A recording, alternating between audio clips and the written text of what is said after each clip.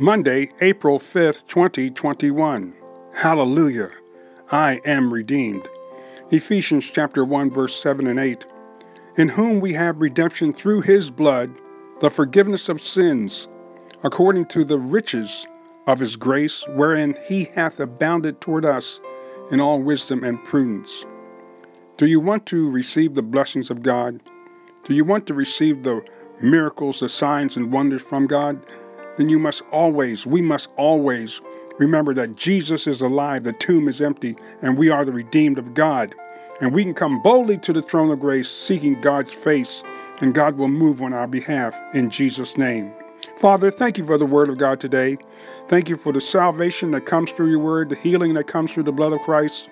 We honor you and praise you and thank you right now in advance for your delivering power moving in the earth. In Jesus' name we pray. Amen.